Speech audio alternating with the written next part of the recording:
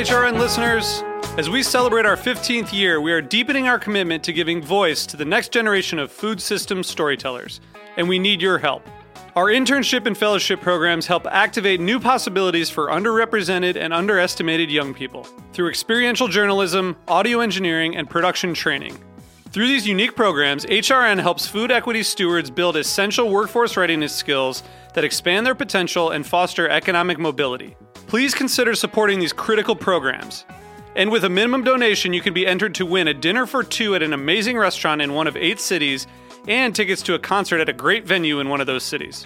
We have incredible partners across the country who have donated, as they also share our passion for helping to educate the next generation of food systems storytellers. Check out heritageradionetwork.org/15 to donate and enter to win today. That's heritageradionetwork.org/15 to donate and enter to win today.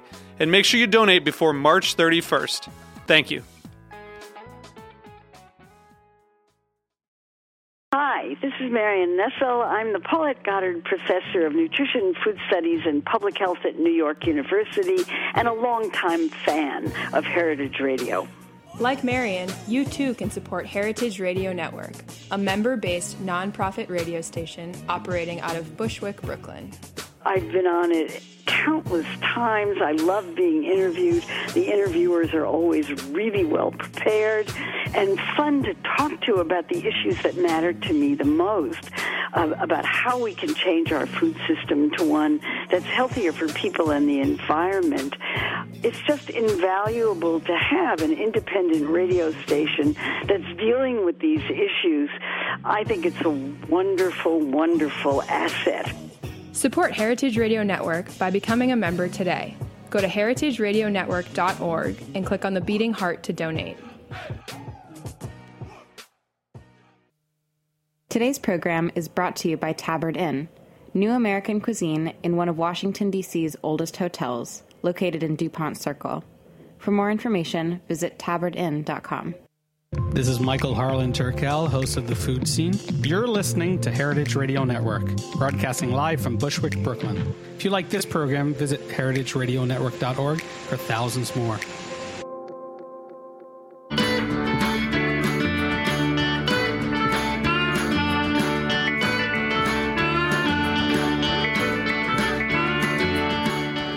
Welcome to Feast Your Ears. I'm Harry Rosenblum from the Brooklyn Kitchen, a cooking store located at 100 Frost Street in Williamsburg, Brooklyn.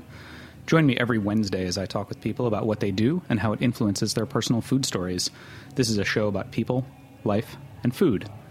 Please take a moment to like the show on iTunes, and please reach out to me if you have any questions. You can reach me via email, harry@thebrooklynkitchen.com, or you can follow me on social media @thefoodballer. Feast Your Ears is produced by Heritage Radio Network, which is a nonprofit, member-supported radio station devoted to all things food.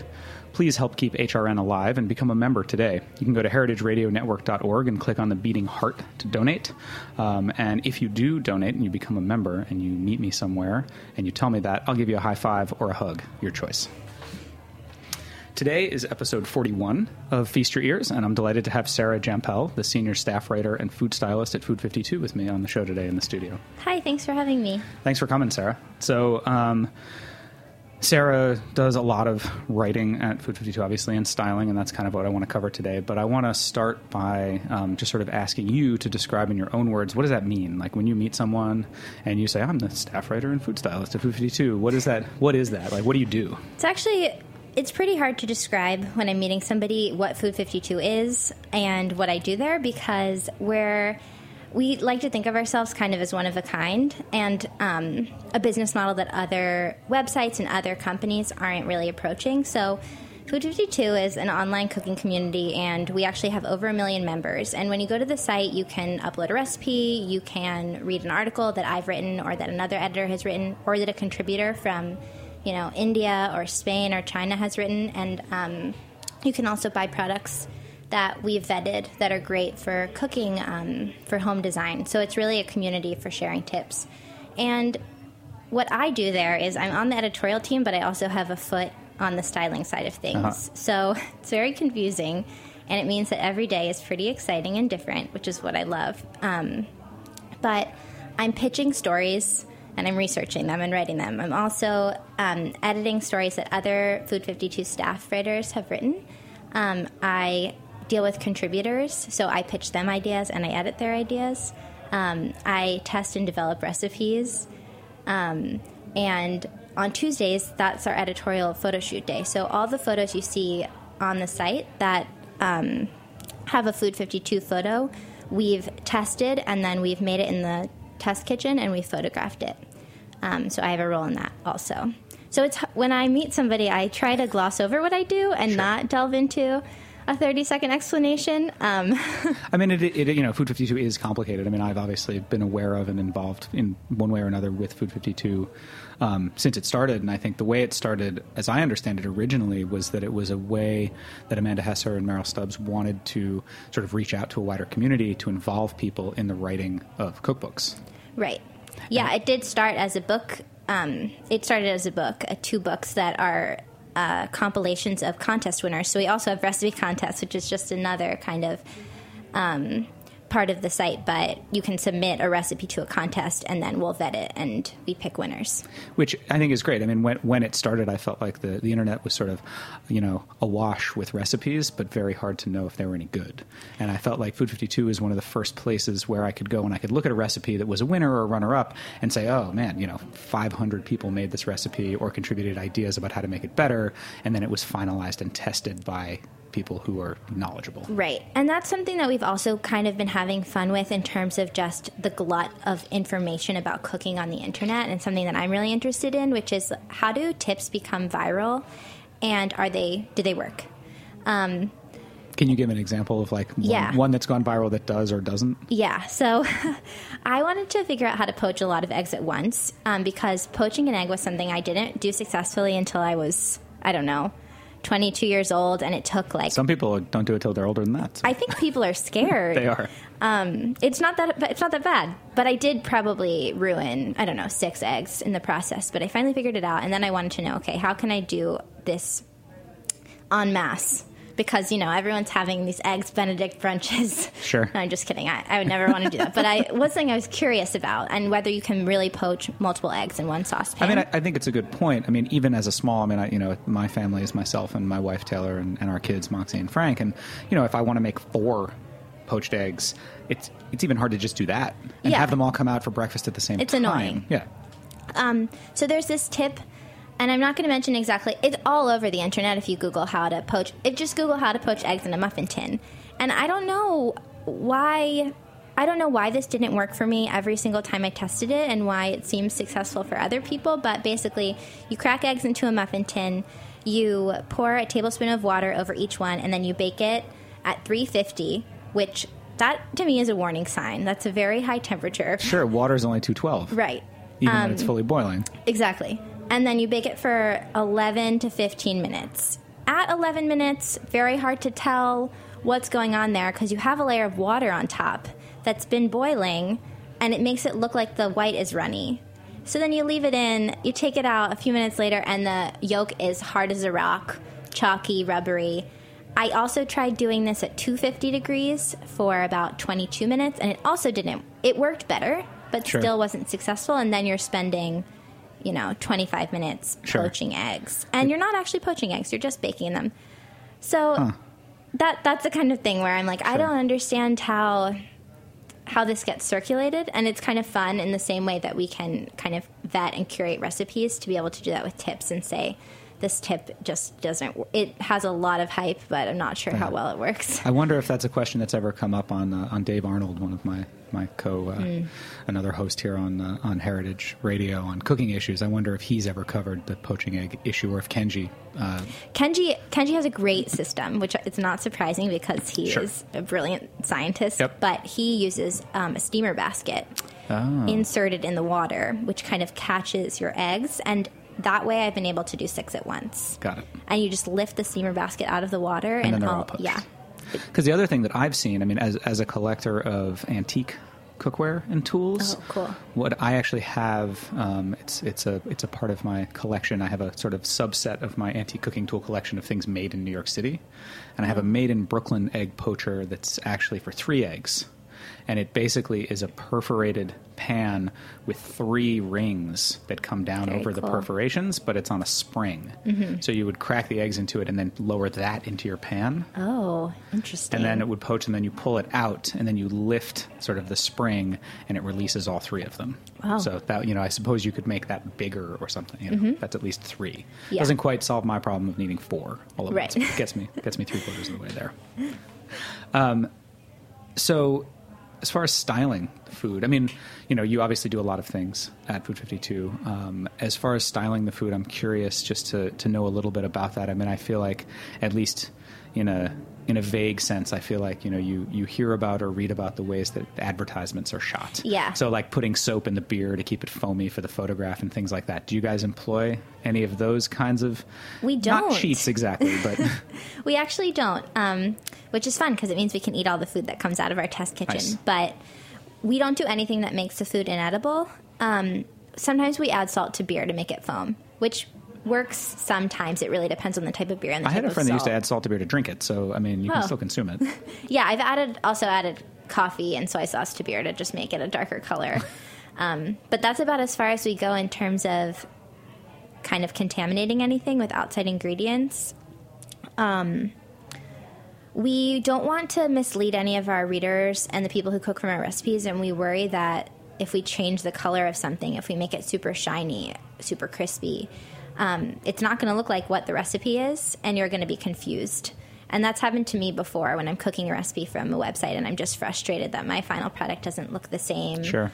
And in that sense, we also try to be pretty accurate when we're cooking to a recipe. So we read about the garnishes. We read about the cooking technique. If something doesn't work, we will, and it's a user-submitted recipe, we'll reach out to the user and walk through it with them instead of just changing it and not editing the recipe, because in the end, the photos are important, but it's about the utility of the recipes. Sure. What percentage of the recipes that you shoot on a given Tuesday are user-submitted versus developed in-house? We have regular contributors like Alice Medrich, who is a fabulous baker and prolific cookbook writer, and Jenna Hamshaw, who is a vegan blogger and cookbook author. And they develop their own recipes for us. And then I would say probably half the recipes that we're shooting are user-submitted. Yeah, and that really changes how you can style it because you have these instructions from somebody.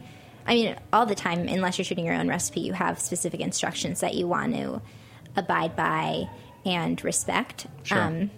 So it can be hard deciding what liberties you can take to make something look delicious and what you can't. Right.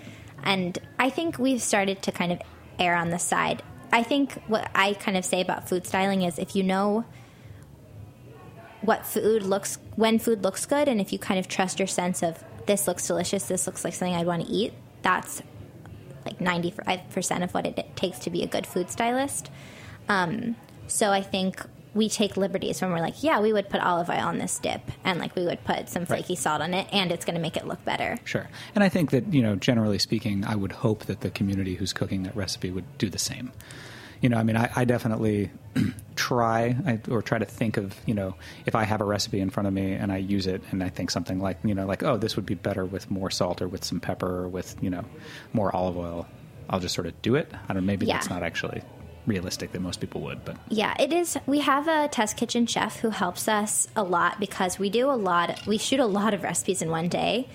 So whereas some food stylists are like cooking a recipe all the way through, then taking it to set, styling it, and then like cleaning up and starting over, we work with the kitchen team so that we can do as many shots as we do in a day. But he's a trained chef. He's worked in restaurants, so he'll read a recipe and say, like, well, I wouldn't really do it this way. Like, it's much smarter to do it this way. And that's really great and valuable and information that I want to kind of get from him for articles and for tips. But when you're cooking someone's recipe and photographing it, you can't change everything. And one of the beautiful things about Food 52 is not every recipe says that you need to steam your potatoes this way. Like, people do it different ways, and you can kind of learn from individuals' directions about their cooking quirks and different ways to do it. So sometimes the tendency is to always streamline things and make them better. Right.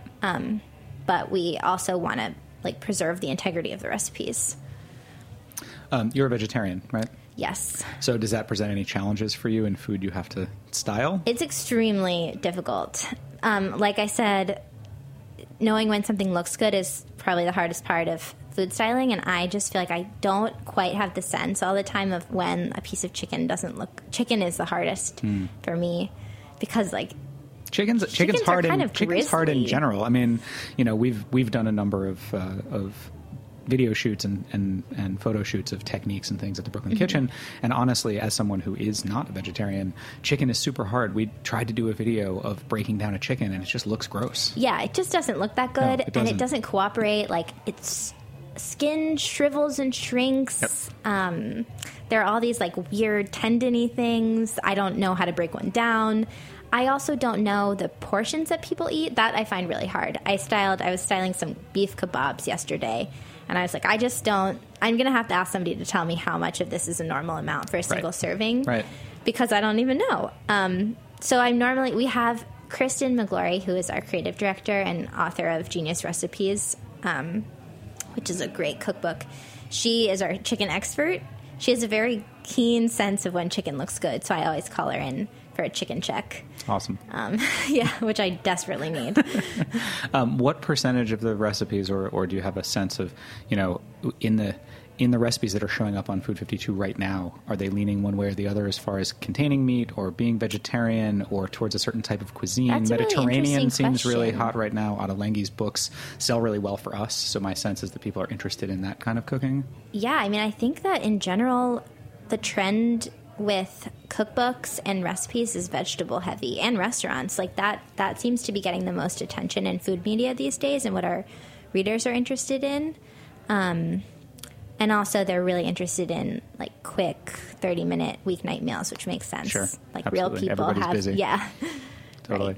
Right. We're going to take a short break and hear from one of our sponsors. And when we come back, Sarah, I want to talk a little bit about why you've been called the Scoby Queen. Great.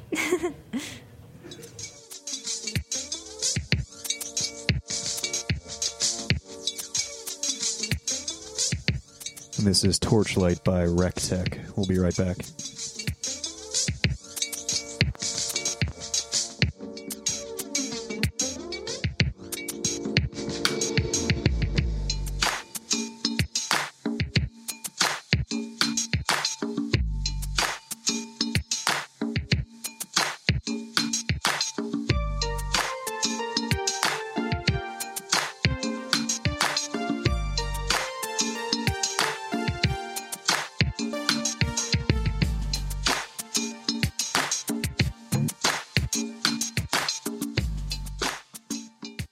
The following program has been brought to you by Tabard Inn. Tabard Inn, Washington, D.C.'s quintessential small hotel, is located on a quiet, tree-lined street just 5 blocks from the White House. Vibrant yet unassuming, the Tabard is comprised of 40 sleeping rooms, each unique in character and design. Feast on eclectic American cuisine in their acclaimed restaurant, or enjoy a cocktail and listen to live jazz in one of their cozy Victorian seating areas. Mingle with travelers from around the world who find the Tabard the only place to stay when taking their travels to Washington. For more information, visit tabardinn.com. Welcome back to Feast Your Ears. I'm Harry Rosenblum, and today I'm speaking with Sarah Jampel from Food 52. Before the break, we were talking about Sarah being a vegetarian and being a food stylist and some portioning stuff. But I wanted to move into something that I read about you, Sarah, on a profile that was done on Food 52 about you, was that in the office you're known as the Scoby Queen. Yes. So can you talk a little bit about that? I think it's since evolved. I hope I have kind of shirked that title, but... I don't know. Being called a queen seems like a pretty good title. I don't know if I'd want to be the queen of the Scoby. Fair. But maybe. It's pretty fascinating.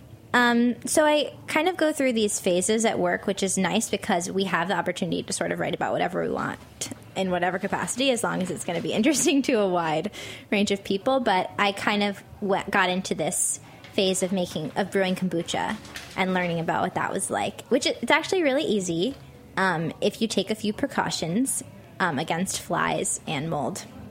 But I was brewing in the office, and it was kind of getting out of control. I didn't quite know how to separate my scobies. For listeners out there who don't know what a SCOBY is, it's a symbiotic colony of yeast and bacteria that ferments the sugar in the sweetened tea that you put it in, which makes kombucha. But every time you brew kombucha, the SCOBY multiplies, and you end up with this giant stack of SCOBYs if you don't give them away. And I basically was collecting them all over the office. I also had a bit of an explosion experience. A bottle exploded. Oh, no. So I was really taking over parts of the office for my own doing, which was maybe not the most professional, but very fun. So do you still have kombucha growing in the office? I do. Now, fermenting? Not in the office. I decided to take it into my own home. Also, I think kombucha is more at risk for becoming contaminated with flies when it's around a lot of food because you kind of have flies around the food. Sure. So in my apartment, I don't cook it's not the same quantity of food as produced in the Food 52 test kitchen, so it seems like actually a safer environment for my SCOBY, which is doing well now. Got it. And do you have other projects that are going on? I mean, do other people in the office have fermentation projects sort of happening around? Our editor, Caroline Lang, makes yogurt. Oh, nice. Which is super easy, and she kind of introduced us to that. And she also makes shrub, which is delicious. And I've gotten into sourdough. That's my latest thing. Cool. So I'm keeping my starter in the office so that I can feed it regularly. What's your favorite thing to make with your starter? Like, do you have a specific bread that you make regularly, or? I've been making bread from Ken Forkish's book, and just really trying to get that down and then moving along. I've found it really hard to keep up with my discard. It's overwhelming because every time you want to bake bread, then you're left with all this discard. So you're baking 2 projects at once, and it's a little too much for me to handle. Yeah, I've been keeping a sourdough alive that I captured on the coast of Maine last summer. And one of the things that I've found that I do with it sometimes with the discard, because I actually don't have a lot of time to bake with it. So I, at least once a week, will pull it out of the fridge and feed it overnight and let it, keep it active. And then I'll take the discard, but often I'll do something really simple and fast. Like you can mix it into pancakes, which is super easy. I found and sort of changed around a recipe for naan. That you mix it with yogurt and with shallots, and you just let that ferment for the day, and then you can bake it off at night. Yeah, so. I've made sourdough biscuits, which were good. Pizza crust. It's just like the list is going on and on. And every week I have 2 things to bake. Of course, it's another thing to keep alive and to remember. Yeah, it's a really fun project. I think I like tinkering and experimenting, and sourdough is the ultimate in that practice. Absolutely, for sure. I wanted to ask if you have any tips for people who are putting, obviously the internet is full of food pictures. I would say cats might be the only other thing that there are probably more pictures of. If you follow Sarah on Instagram at Sarah Jampel, you will see pictures of both. Yes. I noticed you have some pictures of your cat Mochi both passions on there. Of mine. Yep. But do you have any tips for people if they're going to take pictures of their food? I mean, I personally, I struggle with it because it's obviously the business that I'm in. Right. But I also, like, when I look around a restaurant, if I'm really enjoying myself, and I see everybody I hate to pull out my phone and take a picture of the food. Yeah, I think restaurants also you're not going to get a very good picture of your food unless it's daytime, and that's the biggest tip is to use natural light. It's really hard to get a nice looking picture of food under fluorescent lights, and if you can't use natural light, then the biggest tip is to use one light source and have it coming from an angle, and then you can try to get those highlights and shadows that really make food look good. So natural light is a big tip of mine. I mean, do you go through any kind of mental process when you think about something you're going to put up on your Instagram feed? Do you think about, whether it's something you've put up before or, because sometimes I see, I guess it depends on the business people are in or sort of why they're putting it up.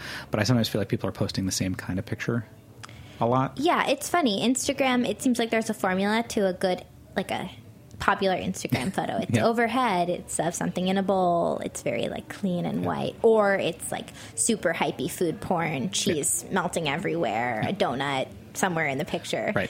Or it has a cute kid in the picture. I mean, I find for whatever reason the pictures that I put up, if I make something amazing, or it's sourdough, or I have this crazy fermentation, or a really cool video, whatever it is, if I put up a picture of my kids, it gets way more likes. Yeah. It's kind of insane. It's kind of sad, actually, to me. It's there's not much room for diversity and experimentation. It's kind of people have found the formula that works, and they use it, and I'm guilty of it too, but it works so easily. It's kind of crazy how you can just predict when something will do well. And I think the same is true on Food 52's Instagram. It's very easy for us to know, this picture's going to get about this many likes, and this other one's going to get so many fewer, which just by nature of it. But you put up the one that gets fewer because it's something you feel committed to as something that should go up in the feed? Yeah, just for maybe like a various reason. Like we are having a summer camp week on Food 52, so like probably 80% of our articles are about summer camp, and we posted a photo of some of the editors shining flashlights in their faces, and we're like, this isn't no one's gonna go crazy over this, but it's like fun and it preserves our personality. And I think that's something that we really struggle with, or I definitely struggle with it, is the internet feeling really the same everywhere, especially in food media. Like this website feels like that website feels like this website. All the headlines are the same, and they're all really vying for clicks. Yep. And so it does sometimes feel nice to put up an article or an Instagram photo that is just there for the sake of being there and for preserving your whimsy and your personality and your spunk, and not being the thing that's going to get you 1 million page views just because it's about how to combine avocados and eggs in 500 ways. Right. Did you go to summer camp? Yeah, I did. I went to Camp Seafair in North Carolina. It was a YMCA sailing camp. Nice. And it was great. Do you have any specific food memories?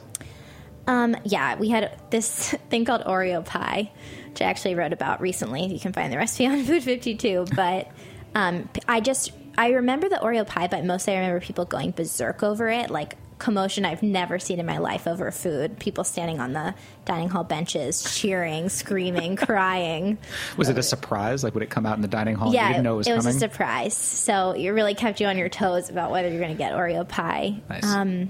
I remember I'm from Baltimore, so not deep in the South, and I remember hush puppies, biscuits, fried chicken, all things that I wasn't familiar with being from Baltimore. Nice. Yeah, I mean, I went to summer camp. I went to Camp Natchez in West Copake, New York, which is no longer there. But the food memory that I have from that is clandestine pizza. So the food was terrible at camp. But our counselors, when they would have a night off, would go into town. And they would get you pizza? And we would basically beg them to bring back pizza for us. And we'd have to pay for it, but we would be, we'd all be like asleep in our bunks because one counselor couldn't go, and they'd come in and they'd like wake everybody up and be like, the pizza's here. Yeah. And then we'd all eat pizza, like, it felt like the middle of the night. I think it was probably like 9:30 or something. We had midnight snack once a session, and they would wake us up in the middle of the night and give us junk food, which is... I mean, it's great if you're like 9 years old. Counselor, it sounds like a terrible idea. Yeah. In retrospect, not a great idea.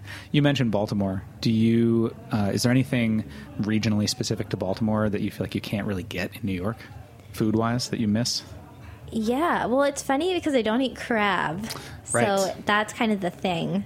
And I feel I did go through a period of eating seafood, but I didn't try a crab during that time. So maybe I need to return to that.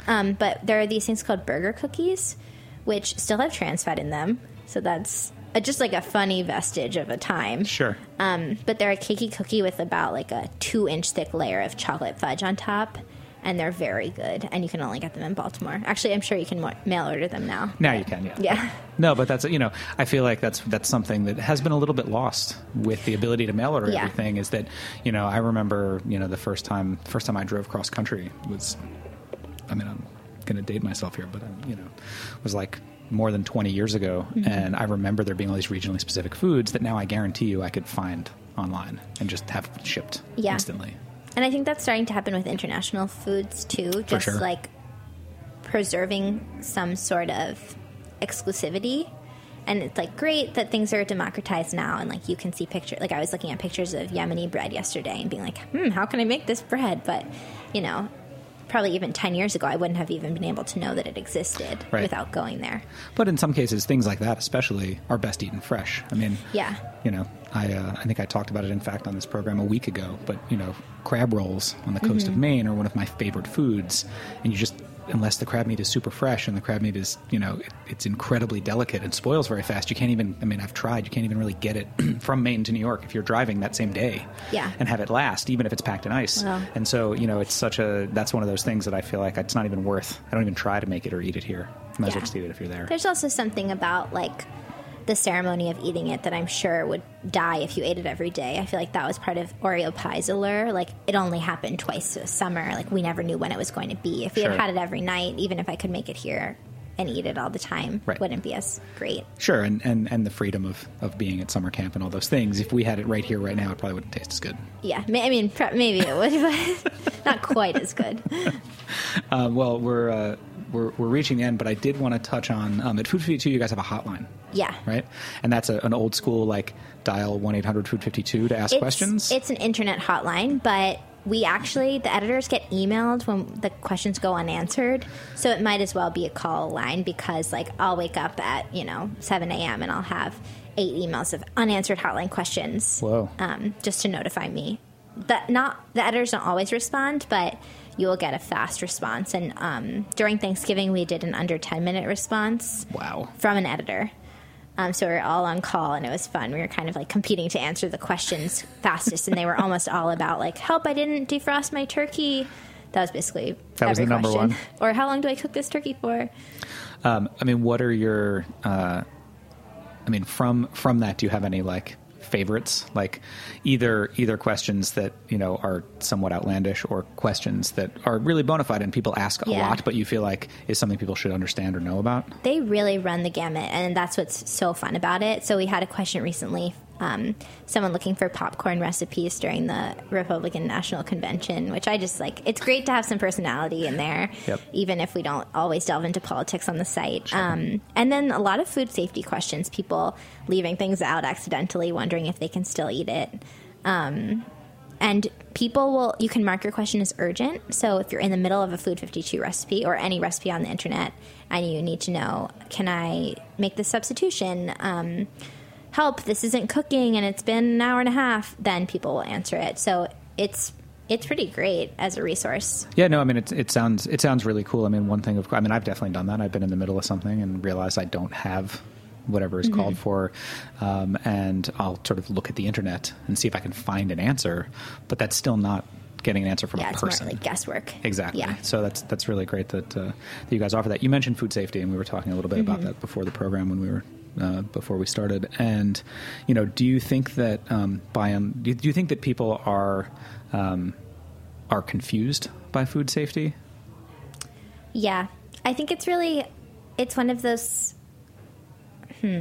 I think that a lot of what's interesting I really like science. What's interesting to me about science writing is kind of how people can take all those complex ideas and distill it into something that's still true and accurate, but that can be understood by someone who doesn't know science. And I think that's kind of a little bit of what food safety is missing. And Sure. Sometimes what we try to do in our articles on Food 52 is to kind of give you the need to know true facts so that you're not scared, but that you know the information that is smart for a home cook to know, and I think that's missing a little bit. So, yeah, it seems like people are confused about those questions, and it's good to offer the hotline as a place that they can ask them. That being said, a lot of the answers come from community members who might be just as confused, so you kind of have to look through it and take it with a grain of salt. Sure. I mean, do you have any sort of like general words of wisdom about food safety, or how people can sort of judge for themselves, or should we look out for articles from you in the future about that? We should look out for articles from me in the future. I mean, obviously I want to say that if you're worried about it, you should err on the side of caution. Of course. At the same time, I think like you can call in a friend and ask the room and see what they think about it. For sure. I think people are sometimes it feels like people are really paranoid about it, and other times it feels like you mentioned an anecdote before that someone who dropped some tomatoes on the floor and threw them all away. Yeah. Instead of washing them. Right. And sure, I mean, like if I dropped some tomatoes like in a gross New York City, like, in the street. Yeah. In the curb, I might throw them away. Yes. But if I just drop them on my kitchen floor, I'm probably just going to rinse them off. For me, it's more of an expense thing. Like, sure. If I spent $5 on a little carton of tomatoes from the market and I dropped them on the ground in New York, I'm probably still going to wash them and eat them. Yeah, for sure. I mean, the thing that I always say to people is, the nose knows, right? Yeah. And that even though, there are plenty of things that you may not want to eat, you may not like kimchi, and certainly I hear that, I've never had it, but I hear that like fermented tofu is a smell and something that's very hard for people to eat. Mm-hmm. So if that doesn't smell good to you, you shouldn't eat it. And that's sort of my basic, the basic thing that I always tell people is if it smells bad, or even if it tastes bad, if you taste a little bit and it's gross, throw it out. I mean, like tasting a little bit of spoiled milk, you'll know it's bad. It's not going to kill you, but you'll know it's bad, so you should pour it out. Yeah. I would say be careful about botulism. Be careful Indeed. about what you're preserving. For sure. And know that you're preserving it well. Yes. I mean, I definitely, with canning, follow trusted recipes. Yes. Make sure that your food is acidified and cooked properly. It's like there are places that you can tinker in recipes and places where you really need to follow the expert's advice. Yeah. And canning is one of them. Absolutely. Well, thank you, Sarah. It's been a real pleasure. Do you have any projects coming up, any articles coming out that you want to mention to the listeners? I'm working on something about how to judge whether food is fresh and when it can be salvaged, and that will be coming out before the end of the big summer produce season. Awesome. Sounds great. Well, thank you so much for joining me today. Thank you for having me. It's been really fun. Thanks for listening today to Feast Your Ears. A big thank you to Kristen Baylor, who's my producer here, and to David Tadashore for engineering the show every week. And you can find Feast Your Ears, as well as lots of other great shows, at heritageradionetwork.org and on iTunes. Follow me on Instagram at TheFoodBaller. Talk to you next week.